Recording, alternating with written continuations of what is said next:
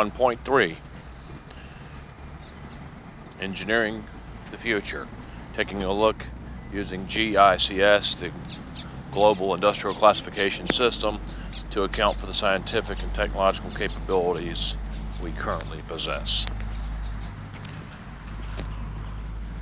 To achieve basic economic security in the form of the American middle class lifestyle for all humanity, we must harness and scale up industry as we know it. We already know how to do this stuff. We already have actors on the stage. We already have people that know how to do it, firms that know how to do it, governments that know how to do it. We already have R&D and scientific and R&D funding mechanisms in place to continue to build it out and to get better and improve. Now, I've made arguments before that we should probably have high watermarks in some of this stuff, and certainly we should never let government become more than 30% GDP, simply because that could be the tendency when things get too powerful, any one group, is they become tyrannical. So we should always just have that somewhat arbitrary 30% cap. Beyond that, the wealth of government goes back to the citizenry. However, government should first and foremost articulate the societal goals, the societal wants and needs, and do it in such a clean and swift manner that they are by default the leaders in that sphere. They're not forcefully leading, they're leading by example. For example, in areas of engineering, and in areas of that'll be outlined here in the GICS, the Global Industrial Classification System, government would take a lead role in helping identify the gaps and shortcomings. Morning. So that they could help target R&D efforts, help provide some of the funding to do some of the R&D efforts. Like, for example, let's say we get into a raw material like the lumber industry. And if the lumber industry right now says, I can only render to market this quantity of lumber for the construction industry. And if we're going to scale up from where we are now, which is the American middle class lifestyle, is obtainable, let's say, in terms of 10 or 20 million housing units a year. And now, in this country, we've decided, both for reasons of creation of the new and rejuvenation of the old and decrepit real estate, we're now going to push that figure towards 50 or 100 million housing units. So we're going to go up, let's say, by a factor of, let's start with 5. So we're going to make the lumber industry, just to build the nice American middle class lifestyle now, the homes, housing units that we already know, that we're familiar with, that we like. You know, here in Florida, for example, I see new homes all the time in this area that I'm at. They're beautiful. They're very beautiful. They're functional. They're loaded with the latest in amenities, and they're nice. They're engineered for good living. Tall ceilings, good insulation, good soundproofing, and run away from the mowers.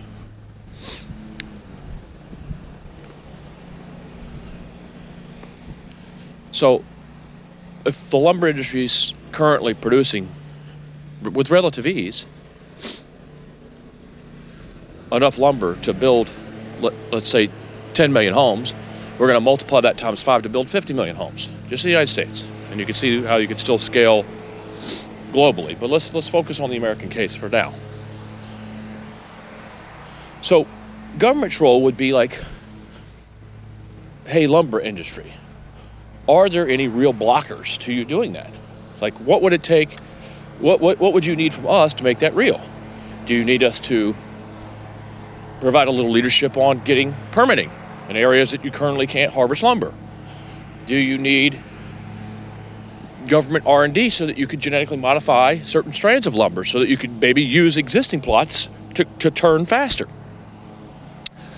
Would it make sense to have government help you grow things hydroponically, or fiber grow, where you don't even grow a tree at all, and hydroponically so you don't deplete the soils, or have too much of the same crop in nature? These are the types of things and the types of roles government would have. They don't mandate. They're a friend.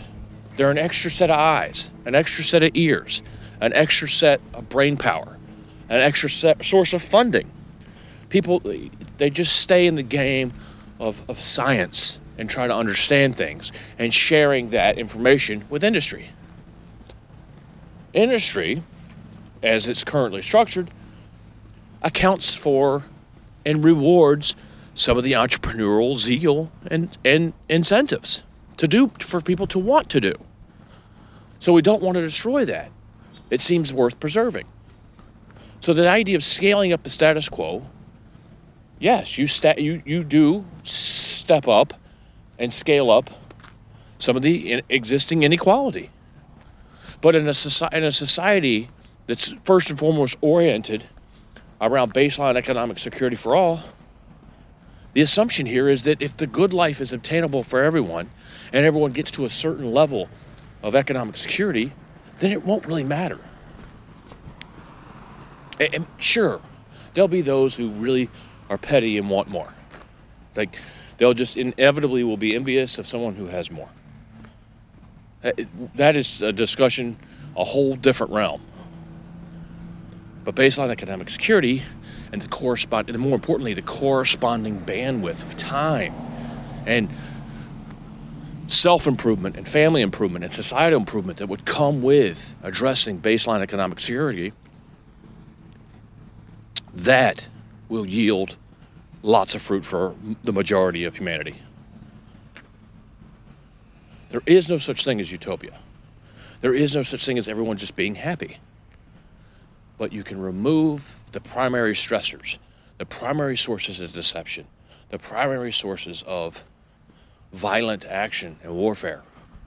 You can remove or mitigate most of that by addressing baseline economic security for all. Now, the exciting thing is that we know how to do this. We're rendering these goods and services to market already. This is stuff we know how to do. There may be blockers, there may be hurdles in each industry that, again, government, among other actors, can help mitigate or help get through or help figure out or help develop another way.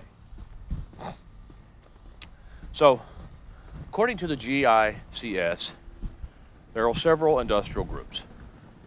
The energy group, the materials group, capital goods group, the commercial and professional services group, transportation group, automobile and components group, the consumer durables and apparel groups, consumer services, retailing, food and staples retailing, food, beverage, and tobacco, household and personal products, healthcare equipment and services, pharmaceutical, biotechnology and life sciences, banks, diversified financials, insurance, software and services, technology, hardware and equipment, semiconductors and semiconductor equipment, communication services, media and entertainment, utilities, and lastly, the real estate group. These are the large categories labeled as the industry groups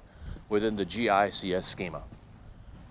This is not the only schema used to try and index and organize human industry, but it's a common one, and I had to pick one to get started for this project. They all do the same thing. In effect, they just try to group things based on what industry they're in. Now, the energy industry. Today, the energy industry is one of the larger ones. Its money is all through our political systems, and it's created tremendous mobility and freedom for humanity, even though it's much maligned right now. A lot of folks have jumped on fashionable bandwagons to vilify and attack the energy industry, completely ignoring the fact that their lights have always worked, especially, and again, we're focusing on the American case, that their lights have always worked, that their heat has always worked, and that their cars work, and there's fuel to put in them, and they've had the freedom and luxury of living in that beautifully air-conditioned and modern convenience world. Now, does the energy industry need to change? Absolutely. We've reached a point where it's time to move away from some of the fossil fuels. But we need to do it in a pragmatic way. And that's where participation and supporting of an eco-pragmatist political party movement that gives voice to ecologically pragmatic messages in politics, in our leadership. That's why it's very important. Because an ecologically pragmatic system would acknowledge and appreciate what the energy industry has done and put forth ideas to pragmatically, in other words, realistically, and with the least harmful impact and the most useful way to bridge to a new reality. So, for example, again, the government role here. What are the blockers in batteries? Are there blockers in batteries? Or is it yet another example of vested interest groups trying to hoard technology and intellectual property and prevent the mass adoption for selfish reasons? I really don't know. In future versions of this book, because there will be future editions, we can explore some of those blockers. But the energy industry is a behemoth, and it is a useful prism from which to view much of the history of the 20th century. You really can understand actions in places like Iran, tensions in the Middle East, to the behaviors of modern Russia, some of the failings of societies in South America, for example, Venezuela. When you look at these power structures in these situations, often you peel back and you'll find that energy and the money of the energy industry was at the root cause of whatever was going on. Vladimir Putin has extreme power and strength right now, for example, in modern Russia, due to the energy industry. He's not the only one. I just wanted to cite a specific example. So, at the end of the day, if we're going to scale up and provide 5 times the electricity to support basic economic security, baseline economic security for all in the form of the American middle class lifestyle, you'll have to scale up the electricity and the natural gas and any other energy form factors by 5 for the sake of our numbers. So again, if you're creating 10 million units of energy now to reliably supply energy. Sorry about the trucks.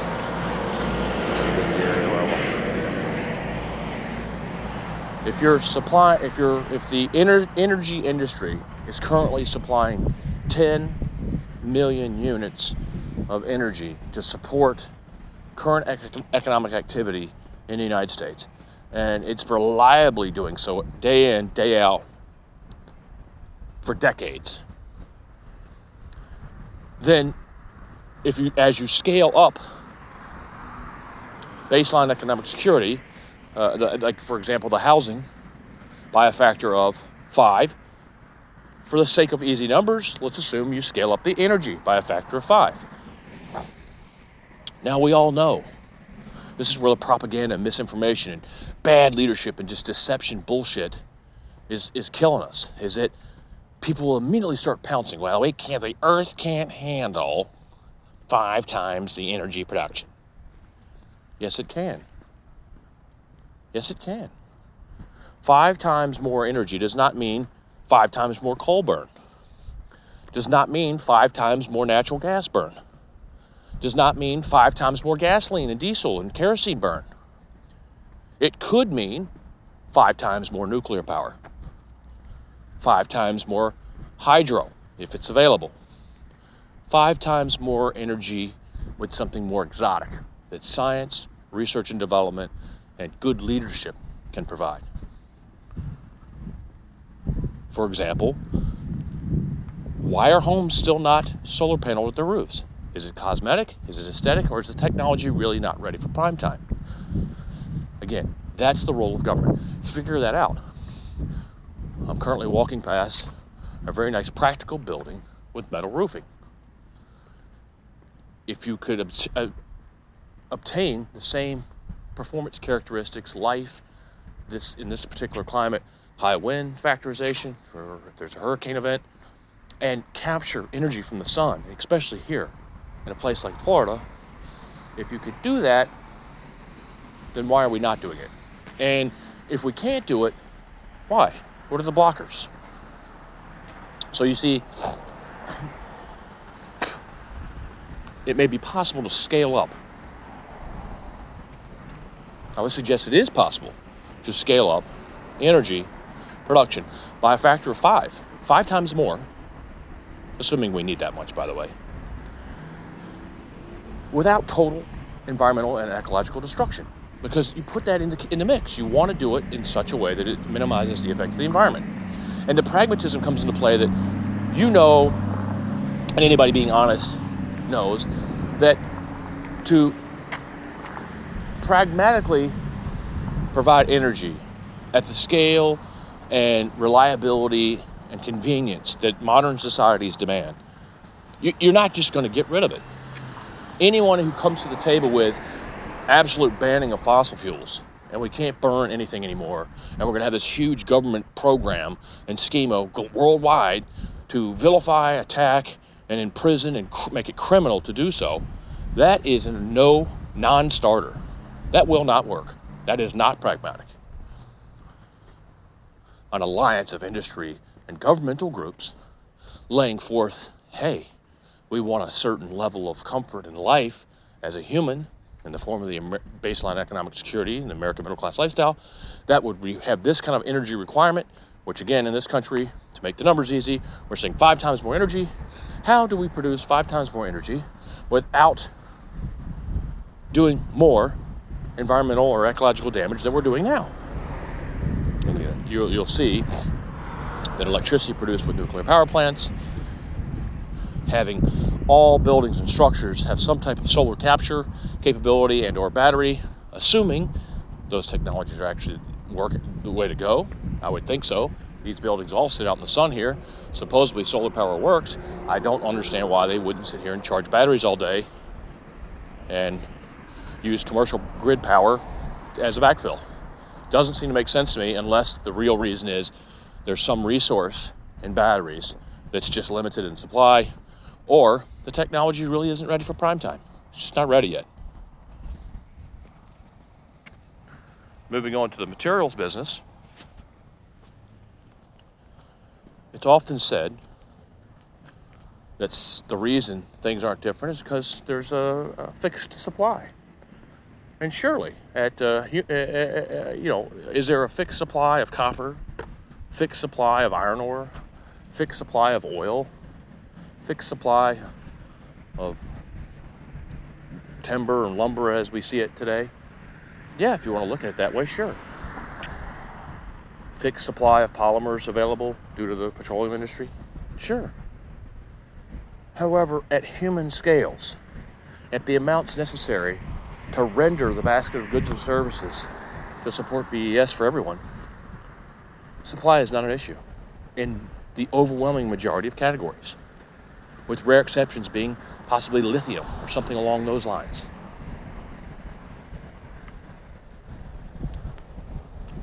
Most other materials needed for the American middle class lifestyle for everyone at human scales are plentiful. There's more than we could ever use. And again, using eco-pragmatism as a political force, we can bake into the requirements and the specs a true recycling, where it's easy. You buy a car, you use a car, you return a car. When it's done, it goes into a recycling loop. And a lot of this is already done, but we can do better. So your materials are recaptured. We're starting to see this now. For example, you recycle electronics because there's a lot of precious metals in electronics. It's been labor intensive to extract them, and there's some challenges that still need to be addressed. But again, government can help. Doesn't dictate.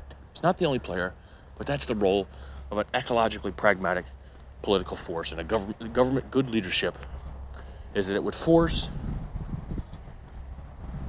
would keep focus, rather, on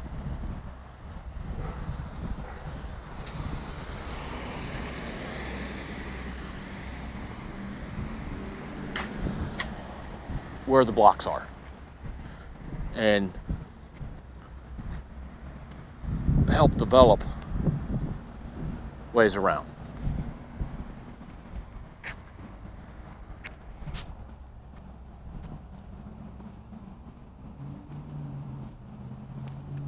Our rep is up here. I'll be back starting with capital goods. Just gonna do a little due diligence, and I gotta change gears and get on to something else now. Y'all have a good day out there. Take it easy.